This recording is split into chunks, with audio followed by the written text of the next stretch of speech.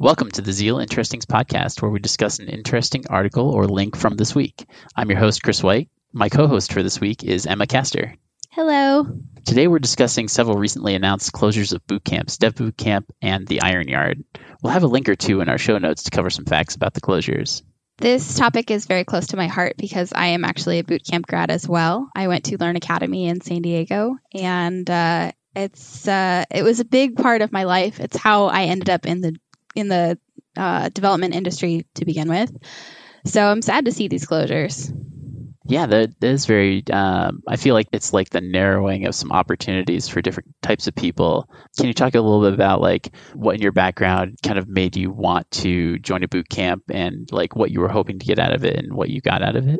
Yeah, definitely. So I was a fairly recent college graduate. I studied business and had been working in marketing for a little while, but was kind of frustrated with the job opportunities I was finding. They were not very well paid and they were few and far between. So I felt like I was settling for opportunities just because I needed to pay my rent.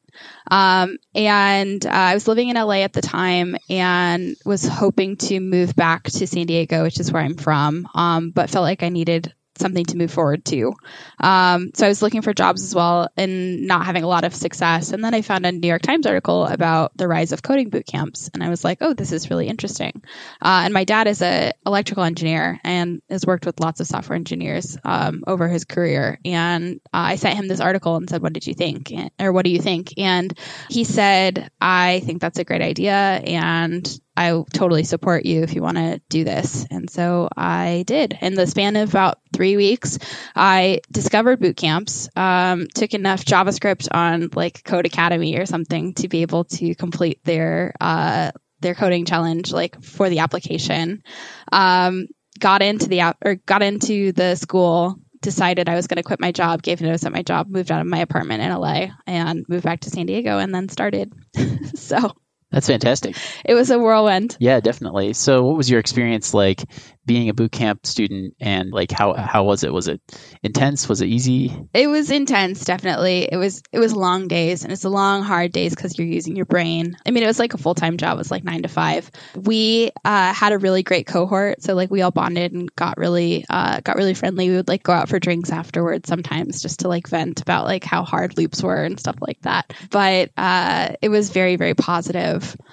Yeah, and it seems like not only was it a positive experience for you, but there was also a positive outcome. You joined the apprenticeship program here at Zeal, and that seems like that was a very successful experience.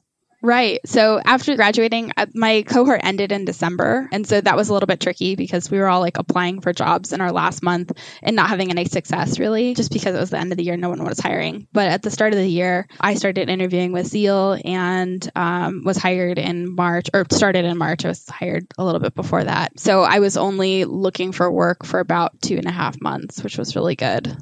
Yeah, I think that that's a great topic to cover. It seems like one of the influencing factors of some of these closures is that gap of bootcamp graduation to immediate placement. It seems like some people can navigate that gap. For other people, the duration of that gap can be very severe when you're trying to recreate your career.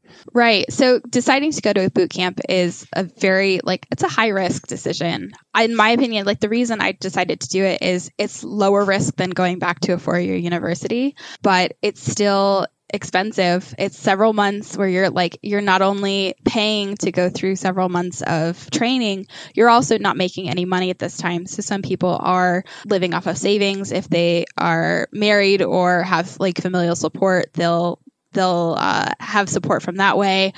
Some people have to take out loans to cover this. I know I'm still paying back my loan from code school. So it's like, it's worth it if you can find a job because the industry is so much better. The entry level pay is much higher and there are more jobs to be had, even for junior developers, but it's still risky. And there are people who don't get jobs. And, I don't know if that's a failure to get to the point that they need to be entry level, like suitable, or if there's just not opportunities that they're able to come across. It's a complicated topic and we can't just blame the individual for not being able to find a job. Absolutely. It seems like there are tons of contributing factors to exactly who gets what jobs. And yeah, definitely. if you were to talk to someone who was in your shoes this year, like graduating, maybe just graduated this past May, how would you represent a boot camp as a good idea or as a risky idea? What's your impression of boot camps today? I mean, overall, my impression of boot camps is overwhelmingly positive because it got me to where I am today. And I know it's been successful for many people. I mean, like collectively, the United States has graduated some 57,000 boot camp grads since the start in 2012. Yeah. So there are, I want to say there are almost 100 schools in the United States. And they've been operating like since 2012. That number is going to drop now a little bit because we have 15 campuses closing from Iron Yard. Yeah, I was really impressed to see that. The Iron Yard has 15 campuses that they're closing. Yeah. And some of them in cities that, you don't traditionally associate with tech. I saw Greenville, Charleston, Charlotte, Indianapolis even. As a Hoosier, I was surprised to see, a full boot camp program running in Indianapolis. Right. Although the tech scene has grown significantly in Indianapolis. And I mean, it's probably not the only boot camp in Indianapolis either. That's probably true, yeah. But the question is, like, now that these boot camps have started to take off, like, is the market becoming saturated? Some people are saying that these closures are just consolidation of the industry, and it's not an indication that the industry is going away by any means. That's a great point. There were a few different speculated explanations for Dev Bootcamp's closure that we saw in these articles. What were some of the other reasons why they wanted to close, do you think? Well, Dev Bootcamp's statement basically said that they were never able to be profitable. And the whole time, like, they were working toward profitability. They were bought by Kaplan several years ago, and Kaplan is a large higher education organization for profit. And some people thought that that was going to be a negative for Dev Bootcamp, that they were going to have their curriculum changed and standardized, and it was not going to be a good situation. But Dev Bootcamp really spoke to Kaplan's acquisition, saying, no, like, they provided us the funding to keep going, like, on not a losing idea, but an unprofitable idea. So, so without Kaplan, they may have made this decision faster. Exactly. Yeah. Kaplan bought them time. And in that time, they graduated thousands of students. Yeah. And even the Iron Yard is owned by Apollo Education, which is the parent of University of Phoenix. So it seems like that's right. It seems like the private education sector was very interested in boot camps. Another part of Dev Bootcamp's statement basically said that they didn't want to compromise quality, but they also like they could never reconcile quality with accessibility to underserved students. So they offer scholarships, and they're trying to get new faces in tech, make it a more diverse field. And so some people don't have $13,000 laying around to like go and take time off their job to change careers. Right. Do you have the same teachers teach the same maybe the same number or more students, or do you have the same teachers teach more students at a lower cost, which might expand the access but dilute the quality of the education? Right. Or do you have the same number of teachers teach fewer students or the same number of students at a higher cost, and the difference between a $12,000 boot camp and a $20,000 boot camp could be the difference between someone who doesn't have a lot of means getting into that program? Well, not to mention, if you're offering a lower quality education to more students, then the market is more saturated. And then you have poorer educated people who are trying to get jobs, and it dilutes the value of a boot camp education altogether. Yeah, and it seems like maintaining the reputation of boot camp grads is something that everyone's concerned with, right? You definitely want absolutely. You want the impression of junior developers coming into these that they have like worthwhile experience that will help them, get rolling very quickly in a new job. Yeah, there's a lot of discussion about whether or not a bootcamp grad is as good as a CS grad. And when I was going through, I remember like our teachers were telling us like the actual number of hours you're sitting in a classroom, like learning computer science, is about the same as what a computer science would be doing over 4 years. But you don't have 4 years to get comfortable with the technology, with the philosophies. You don't have the same amount of homework practice time. You don't have like time for all of that knowledge to kind of marinate and set and fix itself in your long-term memory. So after some experience outside of my boot camp, I am willing to concede that a computer science graduate is going to have a larger foundation on which to build. If you're hiring somebody straight out from a 4-year degree or a boot camp, like the boot camp grad is not going to be as comfortable with the technology. But on the flip side, I've met many undergrad computer science majors that graduate and don't feel comfortable in their junior positions because they haven't had exposure to the technologies that their companies are using. So Right. We're learning like the hot new technologies in boot camps. I mean, people are offering Swift, they're offering React. Rails is like one of the biggest offerings of boot camps. Yeah, definitely. It seems like those practical skills, exposure to those practical skills is going to give you like a competitive edge versus people that have been taught traditional computer science, because those concepts hopefully won't, like the concepts that are present in day-to-day application development at least, won't be foreign. And I feel like some computer science programs don't really deliver that. Right. Not being a computer science major myself, so I can't speak super accurately to the experience. Well, not to mention, like, is the learning that you're going to be getting in a computer science degree going to be valuable, or is it going to be the same when you're graduating as when you're starting? Like, most of the tech that you and I work on today, like most of the libraries and packages that we use, like they didn't exist 4 years ago. Absolutely. Or 2 years ago. Yeah. I saw a job posting at one point for looking for like 4 years of React experience. And I was like, that's not possible. That's actually not possible.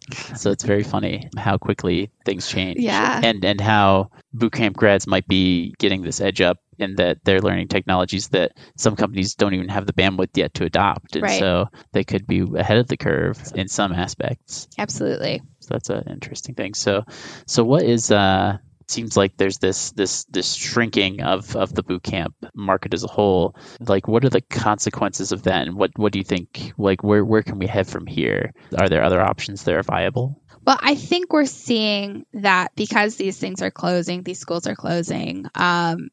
They're not profitable in the long term, and like they're not quite hitting the mark of where we need junior developers to be.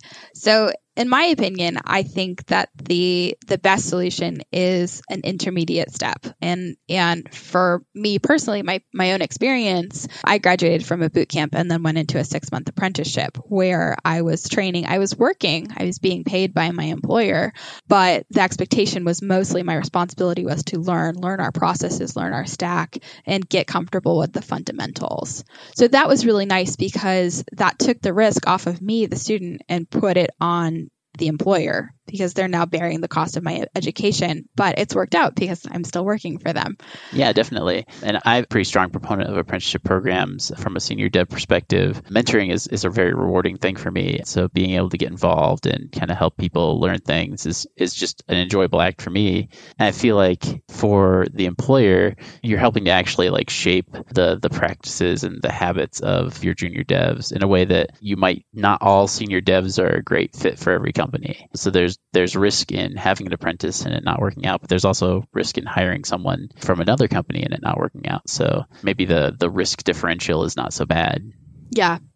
Yeah, my advice to people who are just graduating, whether they're able to find an apprenticeship or not, is to look for companies who are interested in investing in them, who want to foster their growth, and who care about their team's learning as well as, shipping code. Yeah, I feel like from my perspective, companies that only want senior devs, that's a smell, right? That says that only perfect people are cool here, which is not a company that I would want to work with. No, me either. So there's another big front now in entry-level tech, and that is nonprofits. What do you think about those?